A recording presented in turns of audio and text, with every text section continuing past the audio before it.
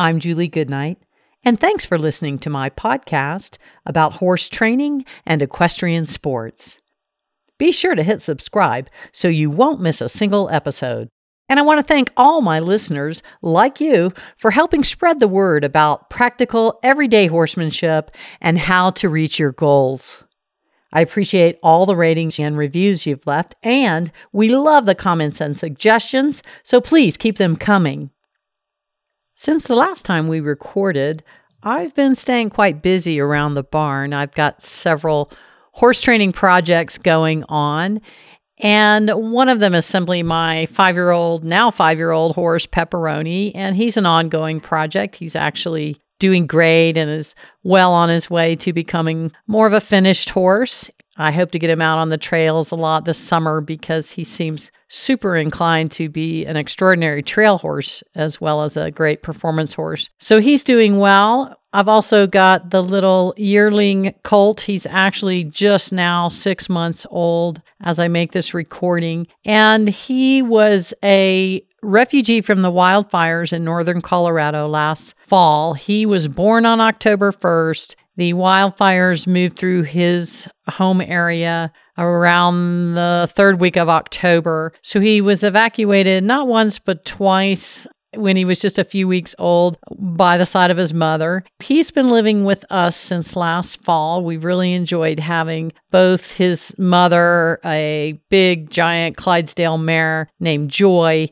as well as her young colt Remington. So Joy is back at her home ranch at the Sea Lazy U. She's getting back in shape to go back to her real job, which is as a riding horse. And Remington, who we have every reason to believe is a purebred Clydesdale, she came off a Clydesdale breeding farm, even though she was purchased as a riding horse. So we think it was an accidental breeding, but nonetheless, he sure looks like a Clydesdale. He's been a pleasure to have around. I've been recording some halter training, foal handling tips with him. So we've been doing 10-minute lessons with Remington once a week or so. And it's been fun to have him around. Everybody just loves this little rascal. Fun to watch a young horse grow up. So he's been keeping us busy. And then recently we started a brand new horse welfare campaign with a rescue mare. She's registered thoroughbred mare by the name of Truth Takes Time. Interesting name. She's 18 years old, absolutely gorgeous mare. She was on the racetrack for several years as a young horse. Then she became a brood mare for a decade. She cranked out 5 foals, all of them racehorses, one of them winning well over 400,000. So she was successful as a racehorse, successful as a brood mare. And now she's getting ready to start her third career, and we hope final career, which will help her find her forever home. That is going to be as a pleasure horse. We took Truth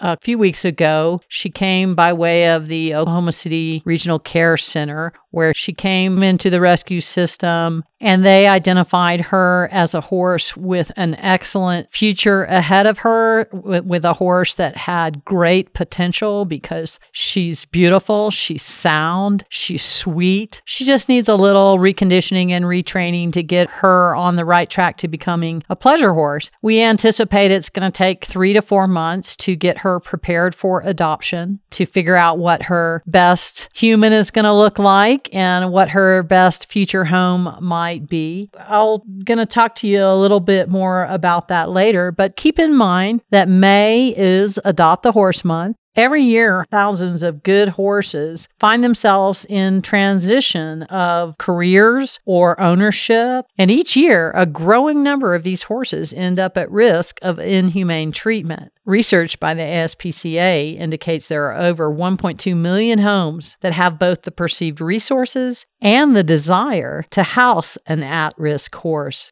We anticipate it's going to take 3 to 4 months to recondition and retrain Truth to get her prepared for adoption. We hope to be searching for her new family by the end of summer. And we're going to be video logging this entire journey. Every Thursday, we're going to come to you with either a Facebook Live post or a pre-recorded video about Truth's journey.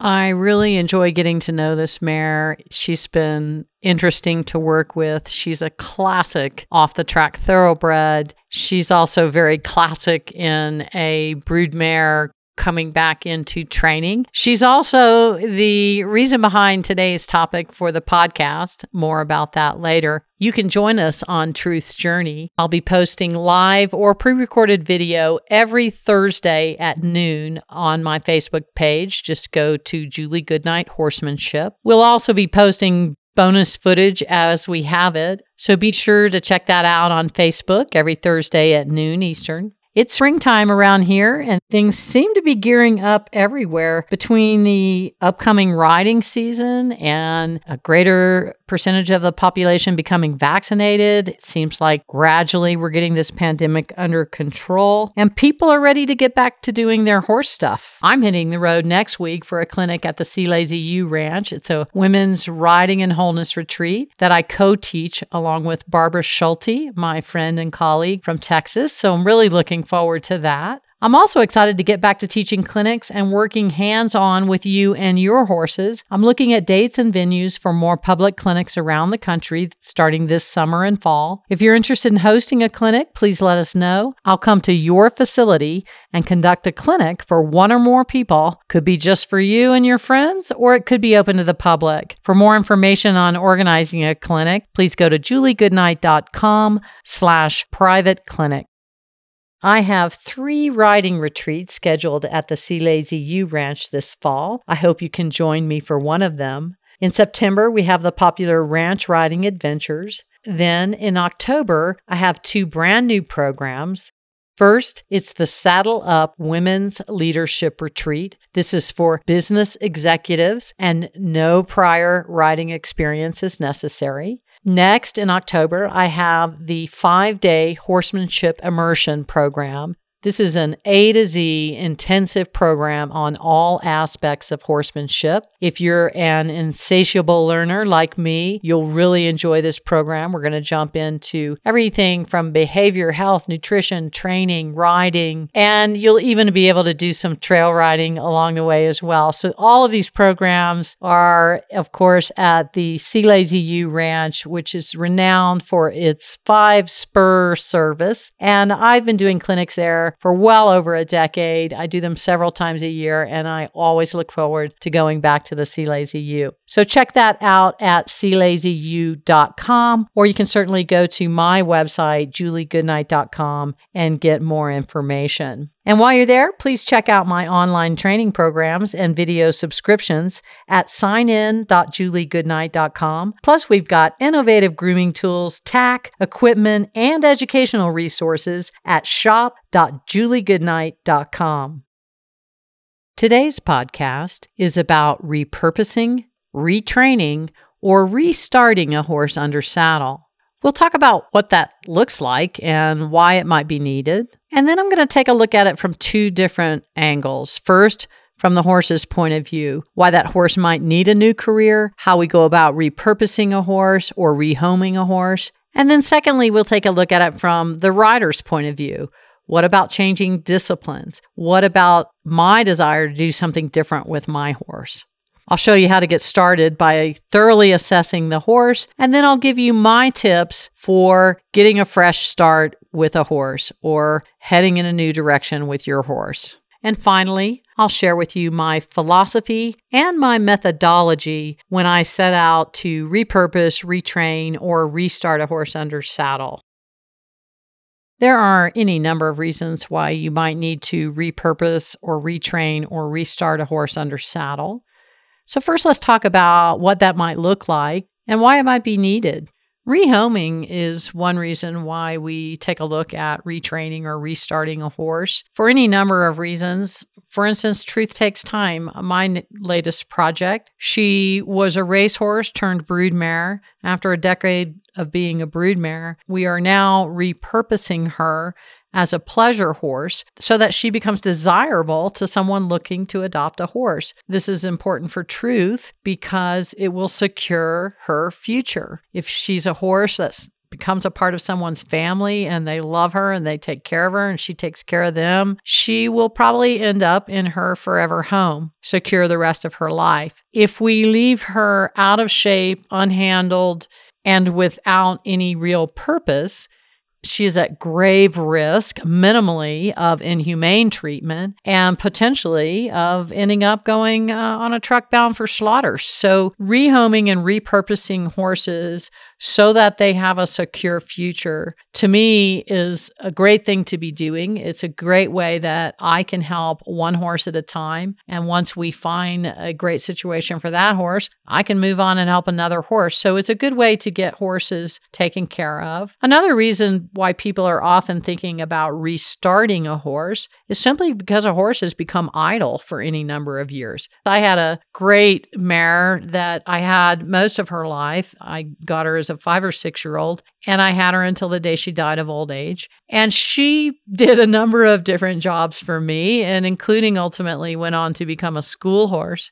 And as time went on and I no longer needed her as a school horse, she simply became idle. It was nothing intentional on my part. She was in her low 20s by then, and I had many other horses to ride, a lot of younger horses coming along. And the next thing I knew, 2 or 3 years had gone by without her actually having been ridden by anyone. She was a great horse, and horses don't do well when they just waste away and don't get exercise and don't get handled. So we restarted her back under saddle. She was a horse that had been idle for 2 or 3 years. It's a common scenario. It doesn't have to be a horse that old even. Sometimes horses, through no fault of their own, are just left idle for and go a number of years without riding. This is actually no big deal to restart those horses. Sure, it'll take a little bit of time and a little bit of patience. They generally advance really quickly.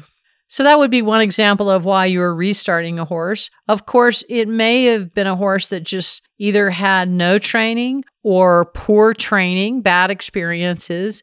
It's otherwise a horse that has a great deal of potential, and it just needs to go back to the beginning and start all over again in its training.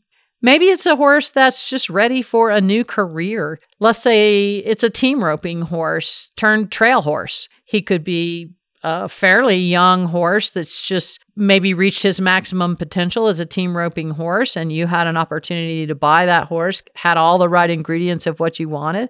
So maybe we're just changing careers on that horse because the rider wants to do something different. Maybe it's a cutter that we're turning into a versatility ranch horse, or a reining horse that's going on to a second career as a pleasure horse, somebody that wants to do Western dressage part-time. Any number of reasons why we might be changing the job of a horse. It may be that the horse has been doing a high-intensity sport like team roping or barrel racing, jumping, and the horse has just reached a point where he's burned out on that career. He doesn't perform well anymore. He does not like it anymore. He's not got his heart into it anymore. He just needs a new, fresh start in another job.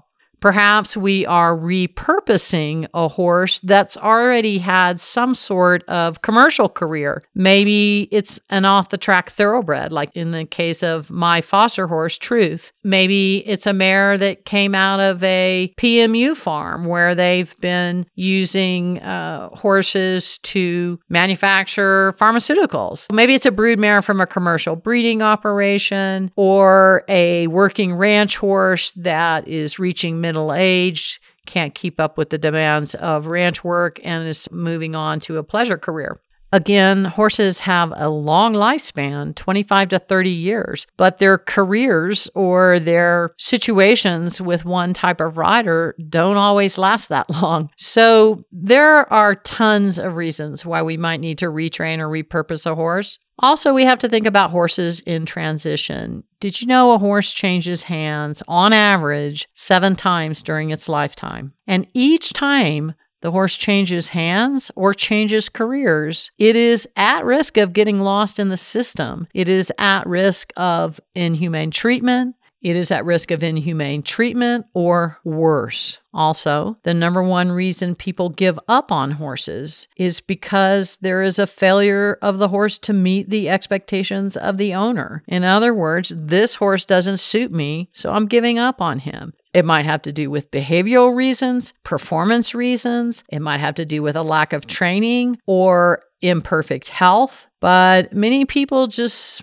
give up on horses if they don't meet their needs. A lot of the work in horse welfare that we do is in repurposing, retraining, and restarting horses that someone else has given up on or lost track of. They've gotten somehow neglected or lost or abandoned.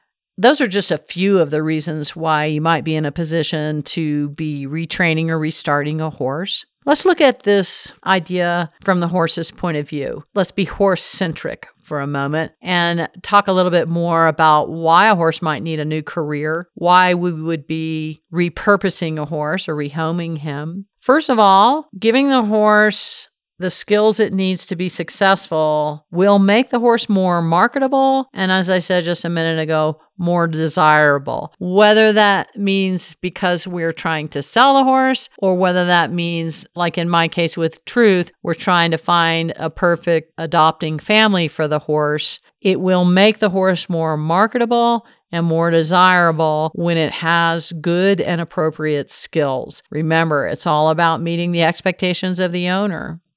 Sometimes, many times in my career, I've been asked to retrain performance horses that have gotten burned out in one discipline. It's usually a highly demanding discipline, or it's been put into a discipline it was not well suited to. I can think in particular of a lovely mare I was asked to retrain that they had tried to make a Western pleasure horse out of her, and she just was not inclined to that one little bit. They trained on her and showed her for a few years until she finally just blew up and refused to do anything. They couldn't get her to even go forward at all, let alone go in and win a horse show. We had to start over from scratch with her, and ultimately I figured out it wasn't the sport for her. She just couldn't take it. And we found a more appropriate career for her, and she turned out to be a fabulous horse, actually quite versatile horse. She just wasn't a Western pleasure horse. So we'll talk a little bit more about that later, but I've seen this with roping horses, barrel horses. Sometimes it has to do with physical pain. Often it has to do with physical pain. But some horses over time will get burned out, particularly in terms of high-intensity competition. And we need to just start over, find them a new job, give them a new career so that that horse can have a happy future. When we look at repurposing a horse or finding a new career for him, I try to keep in mind what the horse's greatest talents are, because I want to find a career for that horse that allows him to flourish. Horses are incredibly adaptable animals. In fact, that's a huge part of why they survived the ice ages and have never become in danger of extinction, because they're so versatile. They can live in so many climates. They can eat so many different foods. They have a way and a willingness of adapting to the needs of humans, which is a huge part of why they've been an integral part of a human society for 10,000 years or more. It's interesting to think about how adaptable horses are to the needs of humans, that even after the invention of the combustion engine, rendering horses obsolete, they have still maintained such a prevalent place in our society all over the world. They're incredibly adaptable animals, and so moving from one career to another, from one purpose to another, is certainly doable for horses. It's something many, if not most, horses are going to go through during their lifespan. And remember, May is Adopt a Horse Month. This is a good time to be thinking about the repurposing of a horse, and it's a good time to be looking at the thousands of horses that are in transition and that are ready today for adoption. Horses available for adoption come in all shapes, sizes, colors, breeds, and training levels. And in many cases, these horses may be the best horse for you and the most available horse for you. Go to myrighthorse.org, and there you can work with partners all over the country and look right at horses that are ready for adoption today. So check that out. And while we're on the subject of repurposing horses, remember that you might be in a position to really give a great home to a horse that's in need. Let's think about changing directions on a horse from the rider's point of view. In other words, this is a rider-centric issue. It is an issue driven by the desires of the rider. I see this every day. A lot of riders today want to be able to do a variety of things with their horse, and I think that's great. They want to be able to trail ride, plus ride a little bit in the arena, maybe go to a schooling show or a clinic every now and then. They'd like to be able to participate in large group trail rides.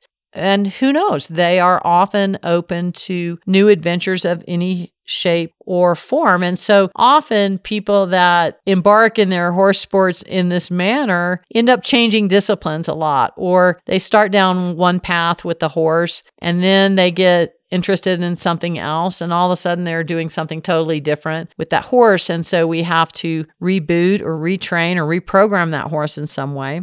For many people, it's just about broadening their horizons and learning new things. I know for a lot of people, their riding activities have to do with socializing with other like-minded riders. And so maybe you get hooked up with a group of riders that likes to do long-distance trail riding, or maybe you've gotten hooked into a group of riders that love Western dressage or mounted shooting. You know, for the most part, horse sports are more fun when you do them with other people. And if you are surrounded by a great group of people that do a certain discipline or a certain aspect of horses, often you'll find yourself drawn in that direction, and there's certainly nothing wrong with that. Cross-training between riding disciplines can be a valuable tool. It's something I did in my career. I didn't really plan that out. It just happened. I grew up in a Western setting. I got attracted to riding hunter jumper. I did that. I rode on the racetrack. I rode in the wilderness. I've done Western performance. I've ultimately been drawn in a lot of different directions in my horsemanship, and I know from my own experience how much I have learned from one discipline to another. So I often recommend, particularly young riders, that you dip your toe in the waters of different disciplines. You will learn different points of view on the same subject, and it can really be helpful to rounding out your horsemanship knowledge and experience. So you might be looking at changing disciplines just to get more knowledge and more experience under your belt. Sometimes people get lured into changing disciplines because it's what everyone does in their area. There are certain areas of the country, for instance, that almost all the horses are English show horses. So if you came in there, moved into that area, maybe you had a foundation quarter horse that was a ranch horse, did cow horse events, there would be like nothing for that horse to do and no one for you to hang out with. And so you look at switching disciplines because that's what's available in your area in terms of trainers, in terms of barns, in terms of events. When you do think about changing disciplines with a horse, you need to keep in mind that there may be tack changes and bit changes that are required. And certainly the way in which you ride that horse may be different. So you may need instruction yourself. It will probably involve studying the discipline, what type of tack is used, understand the tack, why it's used, how you use it correctly. Also, when you're changing disciplines with a horse, it's important to identify what training does he already have that's going to really help him in this endeavor, and where does he have holes that we need to fill? You want to break that down in particular in terms of the holes that need to be filled. You want to break that down skill by skill. Maybe he's a horse that's never had to do an extended trot. So we need to develop an extended trot in the horse, have a cue up to the extended trot, a cue down from the extended trot. Maybe that horse needs to learn to turn on the forehand when he's a reiner and all he knows how to do is turn on the hindquarters. What are the specific skills that your horse is lacking that he will need to be successful in this new discipline. It's unfair to the horse to just start doing the new discipline without taking the time you need to teach him the small specific skills he's going to need in that discipline. Beware of a horse's suitability when you're changing disciplines. Think about trying to hammer a square peg into a round hole. It's very important that you never ask a horse for more than he's capable of giving you. People ask me all the time, how do I make my horse trust me? Well, that's a really big one. When you demand and expect from your horse something he is incapable of, that really destroys any trust he would have in you. And the opposite is true too. I can push my horse to his limits if I gradually explore what those limits are and if I'm very fair and reasonable about it and I gradually push him there over time. But if I all of the sudden ask him for something that he's not at all capable of giving me, I have really damaged our relationship in many ways. It's like if I had a horse that was a great horse, he could do trail riding, trail obstacles, this and that, cutting, cow work, but he had never seen an arena full of jumps, and I just took him straight in there and asked him to canter over all those jumps. Sure, could he do it? It's possible. Would he feel confident doing? In no way, shape, or form would he. Would he probably hit a couple of fences and knock him down and scare himself? Yeah.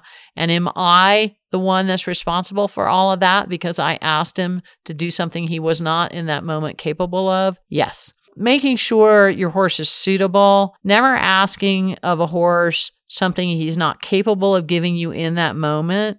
Also, keep in mind when it comes to the horse's suitability to a discipline that the type of horse matters. The breed, the body type, the gaits, the age, the soundness, all of these things will relate to the discipline in one way or another. Either it's an advantage or a disadvantage. And it's unfair to a horse to ask him to do a sport he's not really well suited for. If I had a draft horse or a draft cross and what I wanted to do was long distance endurance racing, I would probably need to think about getting a new horse rather than trying to make a draft horse go long distance. It just doesn't make sense. And it would be so miserably hard on the horse, so miserably frustrating for the rider and the horse, that it would just be a recipe for disaster. Changing disciplines with the horse on a low level or on an exploration level is fine. At that level, almost any horse could do any discipline. But as we move up the scale in terms of training level and competition level, that's when things start becoming unfair to the horse. So just make sure that your horse has some suitability for the discipline that you're thinking about switching to. So whatever reason we are restarting, repurposing, changing the career of a horse, whether it is to benefit the horse because the horse needs a new job, a new home, a new purpose, or it's because the rider has a new goal, has a new endeavor, wants to go in a new direction. Regardless of the reason, what I'm always going to start with is a thorough assessment of the horse's training in order to figure out how we're going to repurpose him. I'm assuming that we've already done a thorough health assessment. We've already done a thorough nutritional plan, supplementation plan for this horse. We've taken care of his farrier needs. We already know that this horse is sound and has potential as a riding horse ahead of him. So the next thing we're going to do is start with a really thorough assessment of the training level of the horse, starting with getting as much history as I can on that horse. Now, there may not be any history available. Sometimes we find ourselves in situations with horses where there is zero history on the horse. Maybe it came into a rescue operation from an unknown source, and we're just completely starting from scratch. Then all I have to go on is looking at the horse, trying to get a feel for his temperament by the way he looks and acts, looking at his breed and body type, sort of speculating where he might have come from. But in most instances, we can get some kind of history on the horse, and that's really important. Whatever history you can get, try to get your hands on it, even if that means doing some investigative work, calling previous owners, going online, researching. Whatever you cannot get a firm history on, you should try to guesstimate the rest. If you know this horse is 9 years old now and you know part of his history, just try to fill in with what you think could have happened in the meantime. Don't get carried away with the drama of it. We're just trying to get an understanding of where this horse is at in his training and in his life experience. By the way, this is one of the earliest assignments in my interactive online coaching program. And you receive assignments to do with your horse. And one of them is to gather as much history as you can on the horse and to piece together year by year, month by month, how much riding and training the horse has actually had over his entire lifespan. Whether that horse is 9 years old, 20 years old, or 2 years old, you should try to put together that history. And I ask for people to do their best to calculate exactly how many days this horse may have been ridden every year since he started in training. And if you have just a minimal amount of history on a horse, you can usually put this together, and what you can't, you can guesstimate. So if I know this horse belonged to one trainer or one rider from the time he was a 3-year-old to a 6-year-old, and I knew a little bit about what they did, I can just do my best to estimate, well, they probably did that many trail rides every year, or they didn't ride the horse at all for 2 years because they told me that. I'd like for people to actually add up the number of days the horse has been ridden over his lifetime, because this will really bring great perspective to the horse's training. A lot of my students kind of grumble about having to go through all that trouble, and it's unfortunate. I usually scold them for that, because it is really valuable information and it will be very telling about that horse's training level. If you can tell me that information about your horse, I can help you a lot better in coaching you online by having a greater understanding of where this horse is at in his overall life experience and training. So don't disregard the history. It's a little bit of a pain in the neck to jump in and figure out as much information as you can, but it's valuable information to have on a horse. Look, we can't criticize a horse for what he knows or he doesn't know. Even if it's a spoiled horse or an ill-mannered horse, somebody's responsible for how that horse behaves. He didn't make up that behavior, or he's just never been properly handled, so he's never learned the right way to act. I'm not ever concerned when a horse is spoiled or ill-mannered or very skittish, because this just identifies places that we need to work on. A horse has to learn how to act and how to respond. Either he has no information there and has never been trained, or he's learned the wrong things. And in either case, we can make it better. Unfortunately, however, you cannot unlearn things. Humans can't do it, and horses cannot do it. So once a horse has learned a really bad behavior, I shouldn't call it bad, I should call it undesirable. In his mind, it's not bad. Behavior is behavior. It shouldn't really have a judgment on it. But there are certain behaviors of horses that are highly undesirable and or dangerous to people. If a horse has benefited from undesirable behavior and over time he's gotten away with it and benefited a lot, these things can be very difficult to retrain because you cannot unlearn.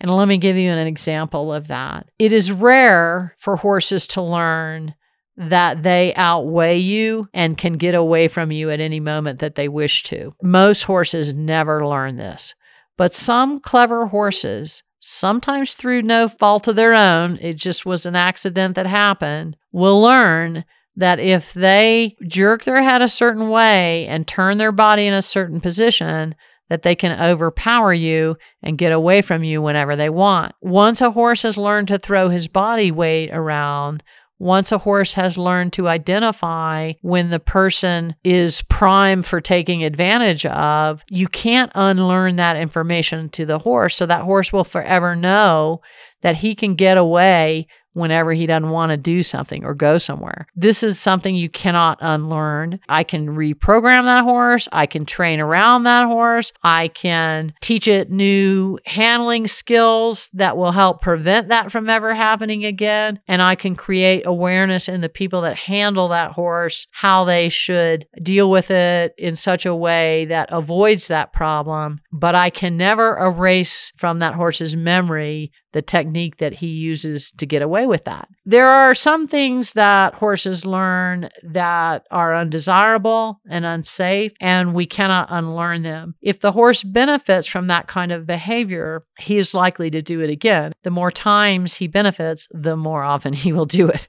Keep that in mind. This is a case when it's important to think about replacement training. So that is replacing one behavior with another. So if every time my horse thinks about doing one thing, I make him do something else, pretty soon as he thinks about doing that one thing, he's thinking about doing something else. And so in his mind, I've actually replaced one behavior with the other. In the case of the horse that has learned to use his body weight to get away from you, I require that horse to keep his neck bent and angled so that his nose is towards me, because in order for him to get away from me, he has to turn his nose away from me. If every time that horse starts to turn his nose away from me, I jerk the rope really hard and I make him turn his nose towards me, that's an example of replacement training where he thinks about doing one thing and then he does another that is counteractive to the first behavior. It's also important in the assessment stage to evaluate the horse's temperament. Now, this is something you're going to learn more about over time. The more situations you get the horse in, the more different ways that you handle him, and just the more comfortable you get around that horse, the greater understanding you're going to have of its natural temperament. Now, if you've got a lot of experience with horses, you can get a general sense for a horse's temperament by just simply looking at them, their conformation, in particular, the way their head is structured. If you have enough background and experience and history with horses, you can definitely gauge a horse's temperament somewhat by its appearance. But until you actually handle that horse, work with him, touch him, manipulate him, ask him to do hard stuff, ask him to do easy stuff, until you go through all that with him, you're not going to have a real full understanding of his temperament. But from the first minute of interacting with that horse, I'm trying to get a feel for his temperament. Is he brave? Is he fearful? What's his willingness level? Is he eager to please? Is he friendly to people or kind of aloof and standoffish? Is he learning at such a rapid pace that I can hardly keep up with what he's learning? Or is he a little bit on the duller side, hard to keep his attention? Is he a dominant horse, a bossy horse, a pushy horse? Or is he more skittish, unsure of himself? And also I want to get an understanding of what his sensitivity level is. Is he sensitive to touch? Is he sensitive to everything? In other words, he's a hot-blooded horse. He's sensitive to all environmental stimuli. These are things that you're going to get to know about a horse over time, but they will definitely weigh into repurposing or retraining a horse, trying to get an understanding of how well he's going to do in his new career. When it comes to actually assessing training, obviously I'm going to start with basic ground manners. In fact, I'm going to start with the basic ground manners that all horses should have in order to be successful. So we're going to kind of go through the old checklist, and we're going to spend a few days doing a lot of different stuff with the horse so we understand how well he leads. Does he tie? Does he clip? Does he bathe? Will he stand for the farrier? Does he load and unload from a trailer well? Ride in the trailer well? Is he easy to catch? Can I touch him all over? Can I sort of poke and prod wherever I need to? All parts of his body. At any place I find a gap in his training, my number one priority is always to fill the ground manners gaps, because a horse that is not safe and is not pleasant to handle may not have a successful future. And it is really, really significant in the horse's potential success that he is safe to be around and pleasant to handle. So these are underlying fundamentals that no matter what, no matter how great he is at riding, if he's not successful and really experienced in all of those things, we're going to fill those holes in right away. When it comes to assessing that horse's training under saddle, there are certain things that I'm looking for that are, I would say, just the basic bones you need for a good riding horse. I want to know, does that horse move freely forward when he's asked? Does it stop when it's asked and not before it's asked? Does it ever challenge the rider for direction or speed? Is the horse generally in an obedient and willing frame of mind? The basic fundamentals of training is, does this horse stop, start, and steer. If we've got those basic bones in place, you could go almost any direction with a horse. Red flags, of course, would be if there's any biting or kicking, bucking, spooking, rearing, bolting, a horse that refuses to do something like go forward when you ask, or go through a gate, or get in a trailer, throws a fit over you asking it to do something it doesn't want to do. These are all red flags and signs that the horse is going to need some remedial training. It doesn't necessarily mean that it's a huge problem. It's just something we're going to have to get to the bottom of and resolve before you move forward. I mean, nobody really wants to ride a horse that tries to kick you or bite you, or that, rears whenever you ask it to do something. That's, what we might call remedial training. And oftentimes a horse that's being repurposed is going to have some issues there. Truth takes time. The horse I'm working with now, she's been a broodmare for a decade, and she's had 5 babies. And so that involves a lot of poking and prodding and palpating and twitching and put in stocks and put in breeding hobbles. And she is very, very defensive about having her hind end touched, hind legs, the flank, the rump, the tail, anything. She gets defensive, swishes her tail, kicks. This is nothing wrong with the horse. It's just the circumstance that she's in. So we take a little bit of extra time to desensitize her, to reprogram her thinking about that, to show her she can trust us not to hurt her. And it'll be time well spent, and then that'll no longer be a problem. So just because you encounter some red flags that may indicate the horse needs some remedial training, don't blame the horse. First of all, the horse is only a product of its environment.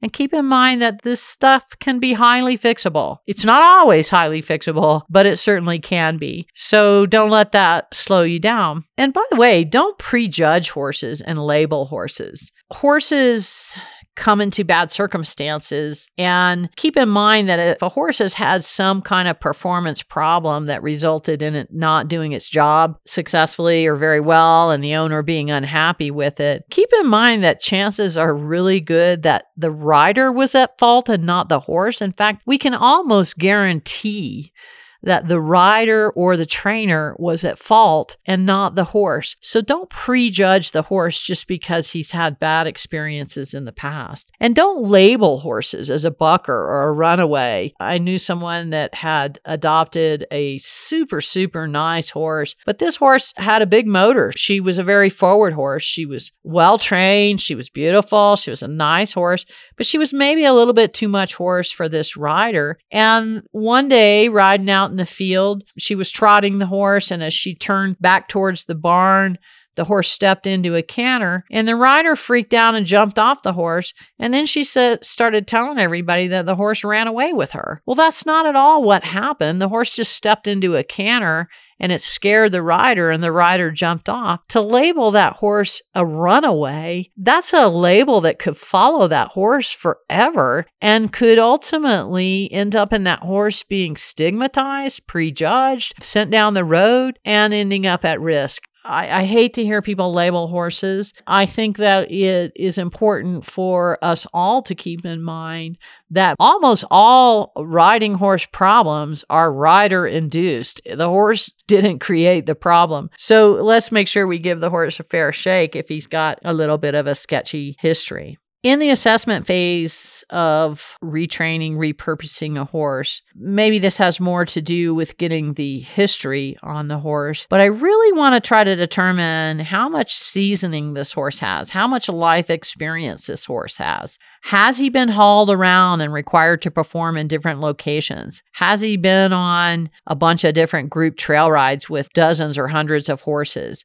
Has he been to a bunch of horse shows or rodeos? How does he travel? How does he trailer? What does he do when you bring him into a brand new arena he's never seen before? What does he do when you brought him to this new barn for the first time? How does he handle himself in new situations and in unknown environments? Some horses are better at this than others naturally because they have good temperaments. But most horses get that way from having had a lot of life experiences, what we call seasoning. And the more seasoning a horse has, the more suitable he is for almost any discipline.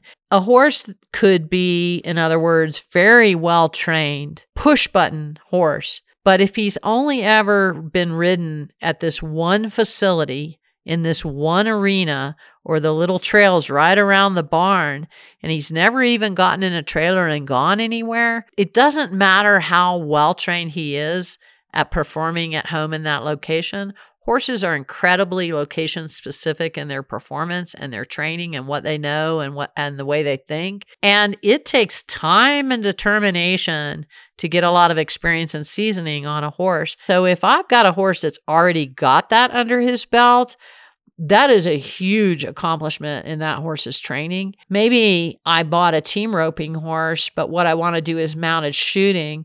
All I've got to do now is get him accustomed to the gunfire and how that pattern is ridden, because he already understands everything else about traveling to horse shows and being around other horses and being in strange arenas and riding patterns. Finally, in my assessment phase of this horse that I'm going to retrain or repurpose, I want to definitely take a look at the horse's breed and type. Now, even if you're not dealing with a purebred horse, he is certainly descendant of some sort of purebred horses. Many different breeds and types of horses have developed over the thousands of years they've been domesticated. Horses developed and evolved simultaneously all over the world. The way that horses evolved and the way that breeds develop was definitely influenced by the environment the horses were in and their usage. For instance, one of the two main types of horses that we think about are the light horse and the heavy horse. And the heavy horses are, of course, the draft horses. And they don't have to be big, tall horses, because we can have draft ponies as well. But they're heavy-boned, heavy-fleshed, big-footed, big-headed horses. And that type of horse evolved in the cold climates in the world. And then the light horses, such as the Arabians, developed in the hotter climates of the world. So those horses evolved in such a way that they were able to deal with hot climates better. Whether that horse is light or heavy, whether he's hot-blooded or cold-blooded, and remember, a hot-blooded horse, the definition of that is a horse that's highly sensitive to environmental stimuli, and a cold-blooded horse is a horse that's highly insensitive to environmental stimuli. That's all stimuli. So whether that horse is light or heavy or hot-blooded or cold-blooded, these things will definitely factor into my training plan for the horse. Whether the horse is gated or non-gated, these might have a bearing on what types of discipline he is suited for. Remember that there's really no such thing as a wild horse anymore. Those genetics do not exist. Every horse on the planet is actually descendant of domesticated horses. So when we think about the American Mustang, it's actually a feral horse, not a purebred of any kind. But the American Mustang was heavily influenced by the Baroque horses coming from Spain and coming from South America. But they were also heavily influenced by the thoroughbreds and the Morgans and the saddlebred of the U.S. cavalry. These horses can have some super interesting genetics behind them. But all of these things will have a bearing. The horse's conformation, his physical structure, his way of going, his carriage. Is he upright? Is he a level horse? Is he an uphill horse, a downhill horse? All of these things will have a bearing on what type of career he's going to be best at. Keep in mind that even when you're dealing with a horse that you have no history on, but it could be a horse that you have 100% history on, it's a purebred registered horse, it's still really fascinating to get DNA testing done on the horse. It will tell you about the horse's genetic heritage, its breeding, its color, genetics. You can learn about the horse's health tendencies, his proclivity to certain diseases. It can tell you about behavioral aspects of the horse and other conditions that can be really enlightening. So genetic testing is not only fun to get done on your horse, it's inexpensive, but it's also very enlightening and would have some valuable information in terms of this assessment phase of the horse and trying to figure out what's going to be a new good career for this horse. I use a company called Etalon Diagnostics, Etalon, Etalon Diagnostics, and they have some great packages. I think it's under $100 to get the basic genetics package done, and it's quick, it's easy, and it's very, very enlightening. So armed with all of that information that I've compiled, it's probably taken me a few weeks to really get a feel for this horse, to really assess its training on the ground, under saddle, to try to gather as much history as I can, to try to get a good feeling for this horse's temperament, what he's going to be best suited to. And at some point in the game, I'm ready to get started on this horse. And so I just want to talk to you about a few things I would think about in terms of looking at this philosophically, what I'm going to do with this horse, but also some specific methodology of what I would do. Of course, the assessment of the horse's ground manners and under saddle training that I just talked about is going to entirely dictate what my training course of action is. I can't really get into details there because every horse would be an individual case-by-case training plan. But I will tell you this, we're going to start always with the most basic fundamental skills, the most simplistic skills, and we're going to move slowly and gradually towards more advanced and complex skills. Never do I want to just jump right in on a horse and start doing the hardest stuff with him. I want to always set that horse up for success. I want each encounter I have with the horse to be a positive one and to end with the horse feeling successful. Setting that horse up for success is definitely going to entail starting with the simple, most fundamental stuff that we can ask the horse to do. When I choose a new career for a horse, I like to base it on what the horse will be best at, not what the rider wants. Granted, I'm a horse trainer and I'm approaching it from the training of the horse and not from the needs of the rider. But when I am working with rescue horses, I prefer to think of finding the perfect human for the horse rather than finding the perfect horse for the human. I'm always looking at what this horse would really shine at. And then I try to imagine the scenario or the owner that would allow him to do that which he is best at. I kind of look at it from a different point of view there. Again, I want to focus on the fundamentals of training because a horse that is properly trained with solid fundamentals, with what I would call a classical progression in its training, that horse will become successful in almost any discipline that you take it to. One time I sold a horse to some people on the East Coast, and this horse was a super nice Cadillac of a horse. He was a push-button reiner. He had been shown and been highly successful as a non-pro reiner, but he was huge. He was much too big to be a really high-level reiner. I was able to acquire the horse because of that at a reasonable price, and I immediately understood what an awesome horse he was. He was beautiful. He had an incredible temperament. He had all of this training and all of this experience. And I ended up selling him to someone on the East Coast, and they promptly turned him into a hunter jumper. And do you know that horse hardly missed a step? They spent a month or two doing basic jumping training, cavalettis, ground poles, low jumps.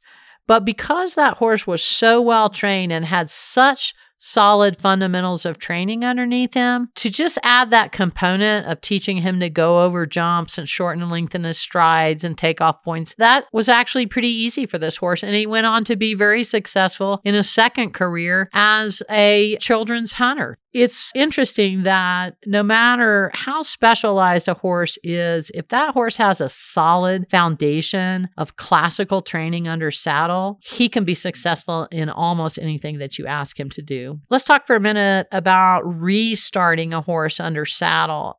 Maybe it was an idle horse that hasn't been ridden in years, but it's had some training in the past. You have reason to believe in the past this horse was ridden. One of my favorite episodes of Horsemaster, in fact, was a horse that had not been ridden in 4 or 5 years. The same lady owned the horse. She just, through life circumstances, had not ridden it in that long, and she wanted to get the horse going again, but she was afraid to get on it because it hadn't been ridden in so long. It was a great episode. And by the way, all of those episodes, 260 episodes of Horse Master plus hundreds of other videos, are available on demand on my website at signin.juliegoodnight.com. And it's all searchable content. So you can search, restarting under saddle, or hasn't been ridden in a long time, or bucking or rearing or whatever. And you will get videos that pertain to that. So that's a great resource from you. But this horse went right back to riding as if she had never missed a beat. And that's oftentimes going to be what happens. If a horse was trained to a certain level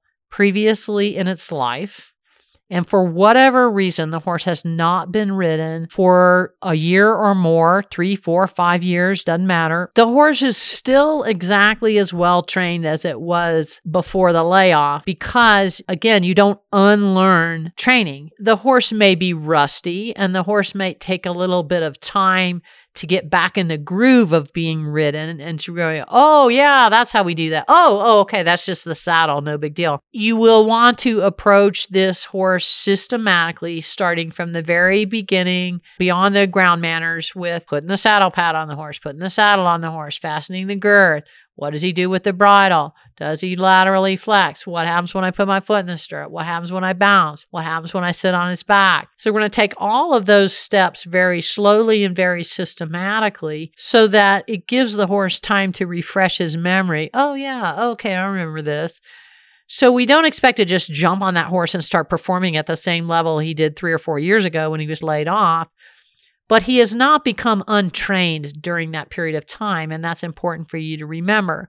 So go about the restart as if the horse is perfectly well trained, but we want to remind him of every little nook and cranny of this process. So take it slowly and systematically. So I'm going to start just with tacking the horse up. I might take him to the round pen, run him around the round pen in the saddle a little bit, see if he's going to hump up to the saddle, or if he acts like the stirrups flapping on his side is no big deal. I'll do the same thing about mounting. And then when I start riding that horse for the first time in a smaller confined area, just in case, I just want to check, does he go when I ask him to go? Does he stop when I ask him to stop? Does he turn right? Does he turn left? And if that's the case, then we're just going to spend quite a bit of time, maybe depending on the circumstance of the horse and how well he's doing. I might spend a week or 2 or 3 or 4 just doing that basic stuff so we get back to the groove of where that horse was whenever he was laid off. At any place you meet resistance along the way,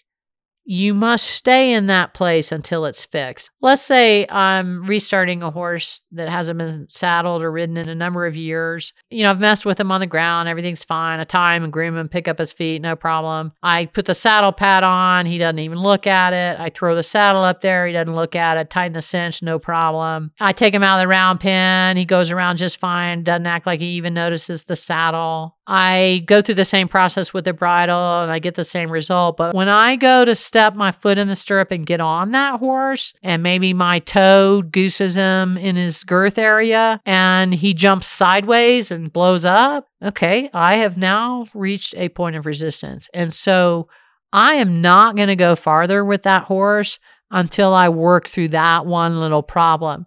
I know this to be a trained horse. This shouldn't have been part of the problem. Let's just go ahead and resolve this issue before we move on to getting on this horse and riding it. So I might spend a little extra time desensitizing. I might spend a little extra time getting on, off until the horse is really back in his groove on that one little area that he showed resistance. So at any point along the way I meet resistance, I'm going to stay at that place, desensitize, work through it until the horse is just right, and then we move on to the next thing. It's always important in any training program, but especially in a retraining or restarting or repurposing program, to make sure you give the horse time. Horses thrive with consistency over time. It takes at least 3 months to see significant changes in a horse's condition and training level. A lot of training problems and relationship problems that I see people that have with horses are a result of simply pushing the horse too hard, too fast. If you've been around horses for any length of time at all, you've probably heard the saying that slower is faster with horses. When you give the horses time to absorb stuff, to think things through, to get into a routine, to learn enough that they know what's coming next, that is when you start seeing big changes in a horse's behavior and in a horse's performance. Rushing a horse and getting greedy is the absolute enemy of good horsemanship and good training. And the final thought I will leave you with in terms of the philosophy and the methodology that you want to use in retraining or restarting a horse is I would really like for all riders to have an appreciation for the power of the release. Whatever you are doing with a horse at the moment you release the pressure is what you just trained him to do. Many, if not most, training problems are caused by not releasing at the right moment and or releasing the horse at the absolute wrong moment. So the horse throws his head in the air and you release the pressure, you just trained him to throw his head in the air.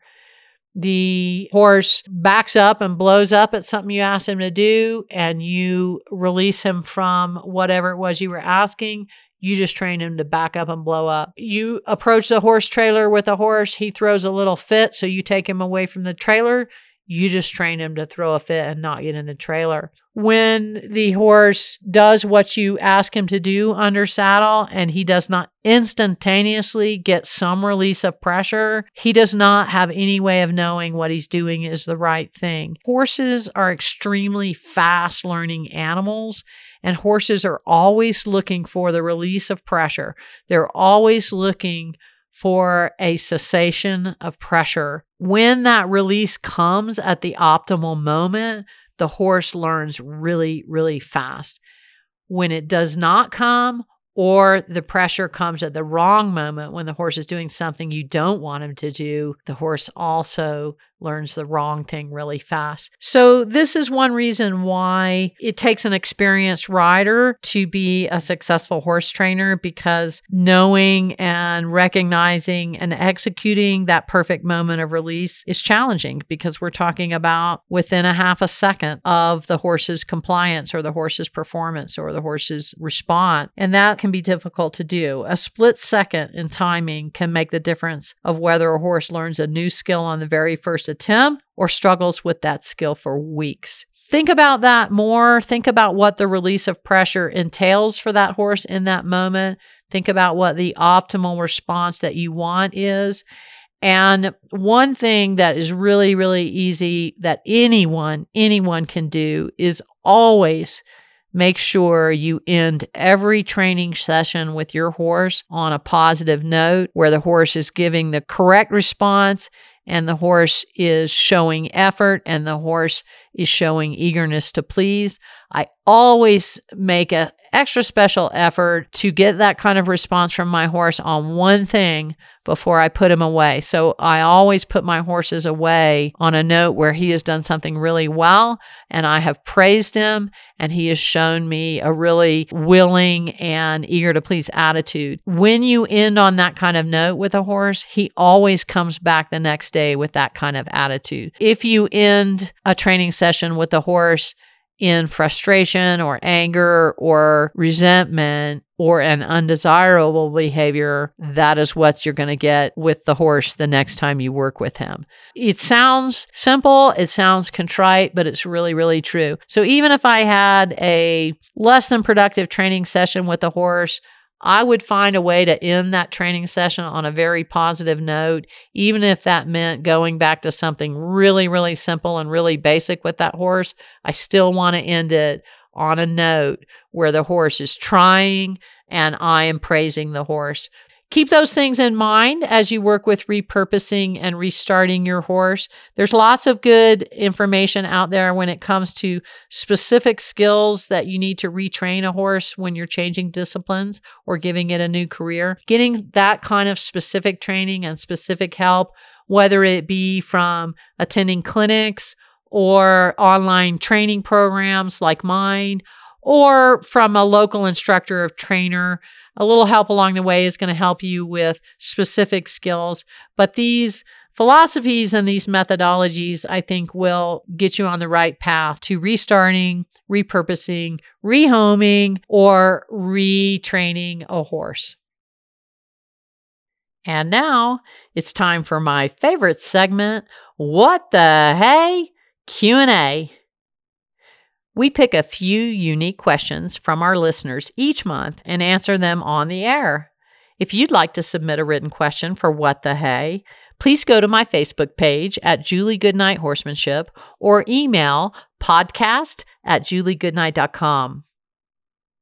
Our first question comes all the way from Sweden through Facebook Messenger, and it's from Bjorn Eckfeldt.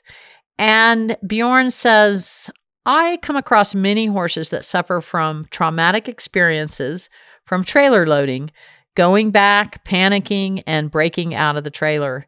Can you share your thinking about this and the rehabilitation of such horses, like how to get their trust back and so forth? Thank you.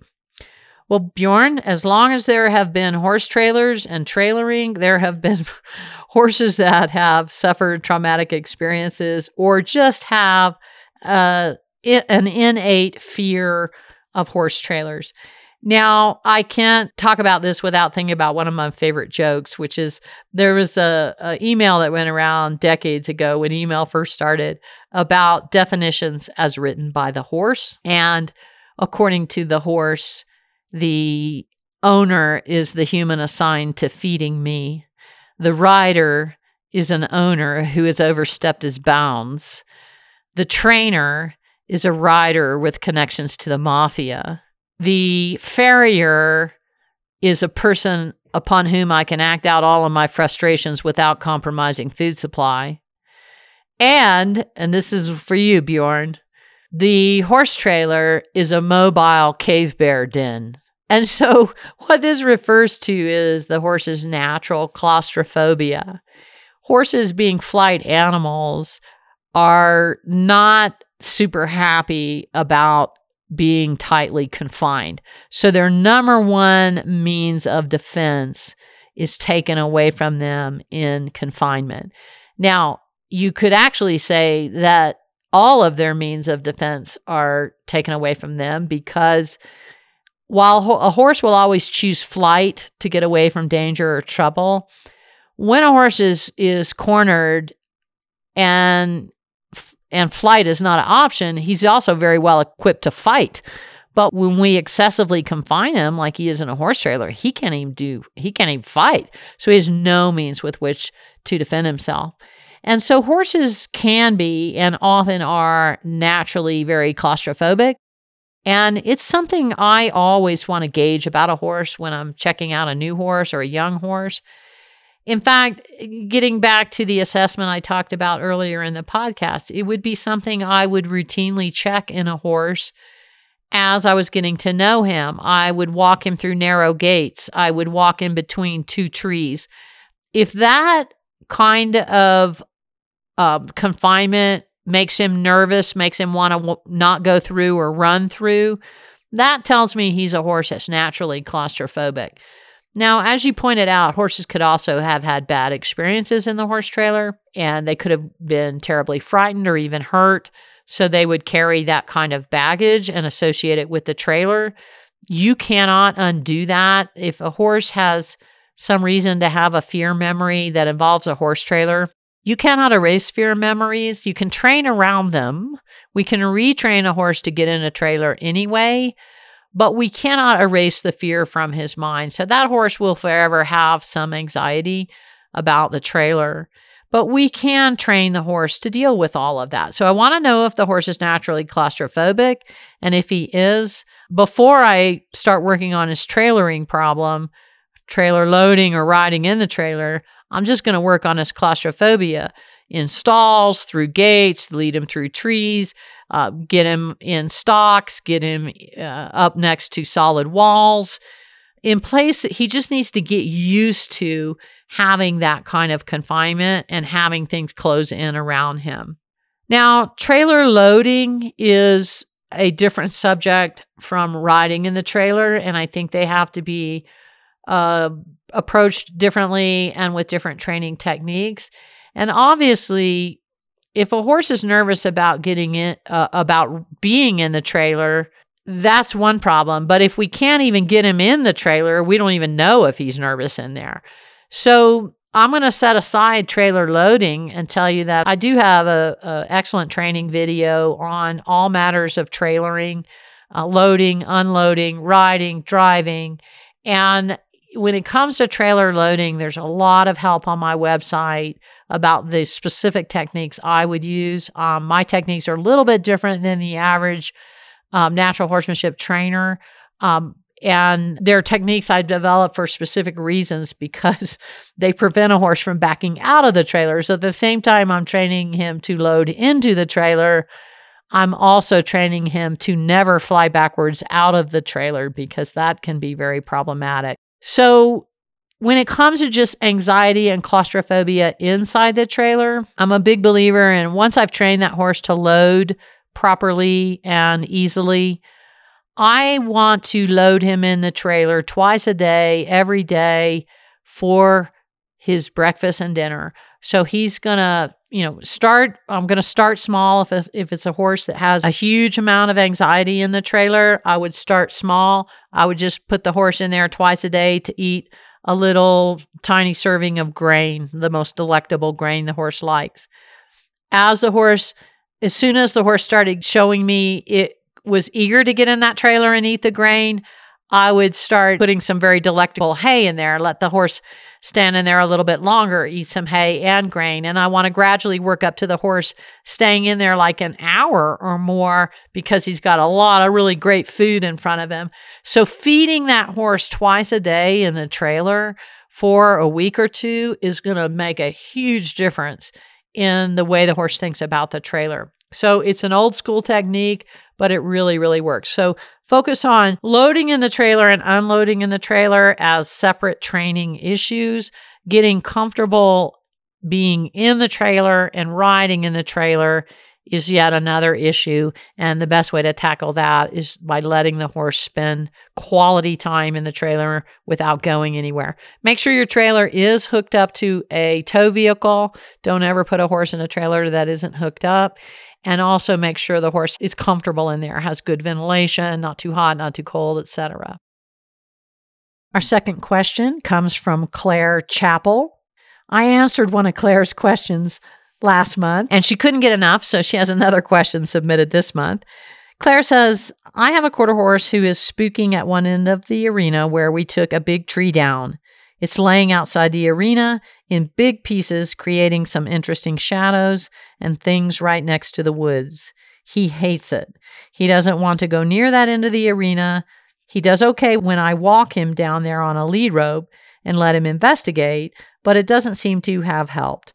When I ride him near there, he wants to just cut that end of the arena and avoid it at all costs.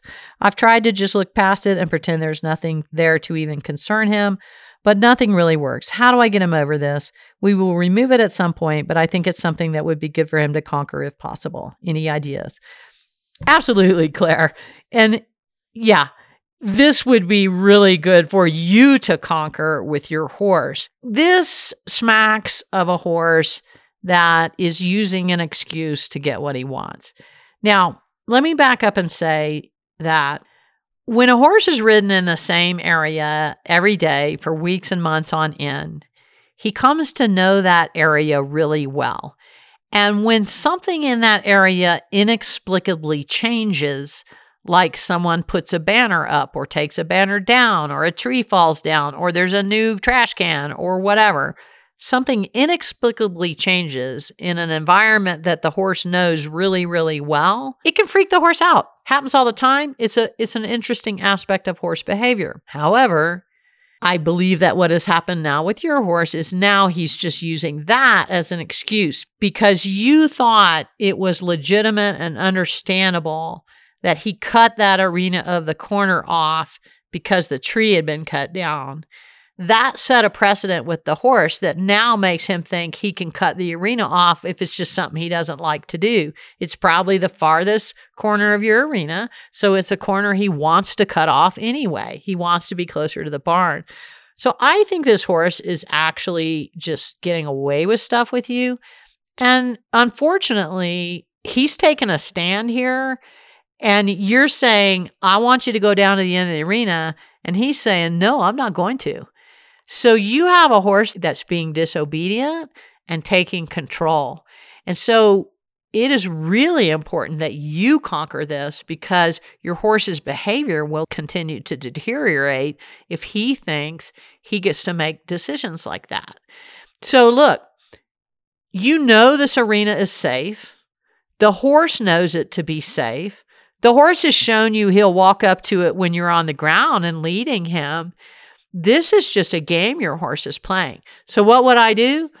That horse, I would have probably, on the very first time I took him down, a trained horse in an arena he was used to, I would say, look, I get it that tree is down and that startles you, but let's look at it and let's get over it right now, because this is an arena. You know how to act in an arena, and this is a safe place for you to be. And not only that, but you have to listen to me. So I would walk that horse towards that end of the arena, and at the first instant he tried to turn away from that thing he was trying to avoid, I would turn him towards it. If he was veering to the left to get away from the tree, I would turn him to the right. But before I got to where I was actually turning away from the tree, I would turn him again to the left, and then to the right, and then to the left, so that I was zigzagging towards the tree, always turning towards the tree and never away from the tree. And every time the horse starts this avoidance behavior, you just start turning him towards the tree and go right, left, right, left, right, left in very small, sharp turns, never allowing him to move away from the tree, but with every turn, you're getting closer to the tree. And I would just say, get over it, and now go on. And then I would go around the arena again, and if he tried to veer away, I would do the same zigzagging, right, left, right, left, right, left. I might add a little more pressure, scold him, boot him a little bit around the turns. I might let him finally rest when he gets down there near the tree. But I think you just need to confront this issue. This is how disobedience grows in horses. It starts with something seemingly innocent, and then the rider never reclaims complete control of the horse. And so the horse starts taking more and more control over the rider. So that would be a good thing to nip in the bud. And I think if you'll just listen to that instruction again, get it in your mind very carefully. People get confused over which is the correct way to turn and when they turn. But just remember, you want the horse to always be moving towards the object and never away from it. Our final question comes from Kristen Martin from Facebook Messenger, and she says, "Hi, Julie. I appreciate the way you break skills down into pieces. I was wondering if you could spend some time on your podcast talking about how to use a curb bit on a stock horse. I have always ridden in a snaffle, but recently got a new horse who is trained as a cutter and uses a curb bit. I don't have a clue about what I'm doing. Thanks."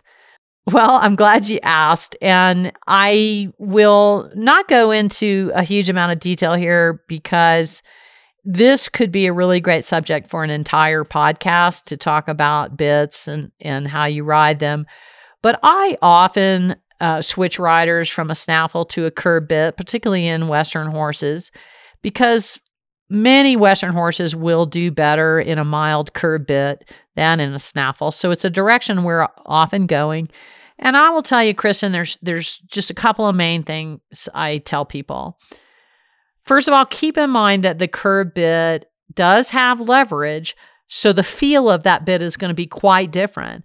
So the same amount of pull you might have used on the snaffle to turn or stop is going to be significantly more pressure in the curb bit. So make sure you feel that out. So err on the side of less pressure until you really get a feel for how the horse is going to respond. And the second thing is to keep in mind that for the Western horse in a curb bit, this is the finished bit of the Western horse. We only keep, young green horses in the snaffle bit because we move to the curb bit for several different reasons. One of which is that we wish to ride one-handed, and one of which is that it's really important for the Western performance horse to work off their hindquarters. And The curb bit allows you to lift the shoulders of the horse, and in lifting the shoulders, that's what causes a horse to get his hindquarters up underneath him. So much of what we do with the Western Performance horse involves him lifting his forehand and getting back on his haunches. And so the curb bit is more productive in that way. But the Western horse, and this is the hardest part about transitioning from a snaffle to a curb, is that many riders are used to holding direct contact on two reins on the snaffle bit. Direct contact on two reins on the curb bit is going to really bother your horse. He will not move forward. He may start backing up. So we teach the Western horse to come off the contact of the bit. So when I pick up on the reins, I want that horse to break at the pole, bring his chin in, and I want him to release the pressure in the reins. What I find in transitioning riders from the snaffle to the curb bit is they're so used to hanging on to contact that when the horse gives to the pressure, you take the slack away. And so you can't do that in a curb bit. When he gives to pressure, you have to allow him to put slack in the reins. So as he breaks at the pole and brings his chin in towards your hand, don't take your hand away. Don't take the slack out of the rein. Allow the horse to put slack into the rein as he comes into the frame you want.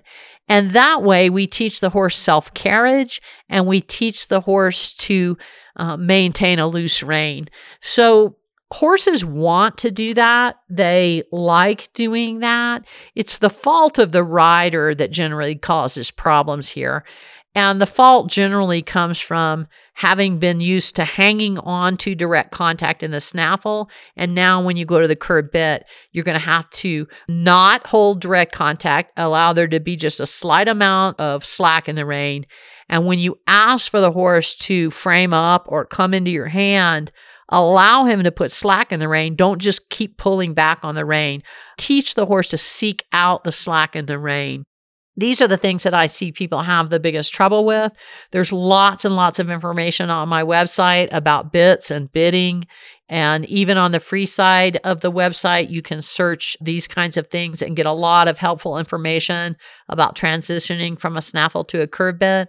On the paid subscription side of our website, you'll find all kinds of tutorials and videos and bitting information that can help you with this transition. So good luck to you, Kristen. Thank you for joining me today. No matter where you are in your horsemanship journey, whether you're new to horses or an old hand, whether you're training a green horse or refining your higher level skills, I hope you found some helpful information here to make your horse life better. Next month on my podcast, I'll tackle another horse training topic that you've been asking for, so please join me. Make sure you hit subscribe so you won't miss a single episode. I love sharing my horse care and training experience with you, and I appreciate all your feedback, your suggestions, and your questions.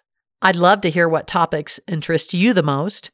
So if you have a question for What the Hay or a podcast topic you'd like to suggest, please message me on Facebook at Julie Goodnight or email me at podcast@juliegoodnight.com. Thanks again for your awesome comments and for the 5-star ratings. It helps me out a lot and it helps us rise in the rankings so more horse lovers like you and me can find this podcast. And don't forget to check out my online membership programs. You'll find the solutions you need when you need them. You can subscribe to my full training library with hundreds of videos, audios, and articles, all searchable content, or enroll in a horsemanship short course to tackle specific issues like building confidence or controlling the canter. Or you can join at the premier level, the Interactive Academy, where you receive a 12-month training curriculum and personalized coaching from me. Just go to signin.juliegoodnight.com and start your ride. I'm Julie Goodnight. Thank you for listening, and please stay safe and enjoy the ride.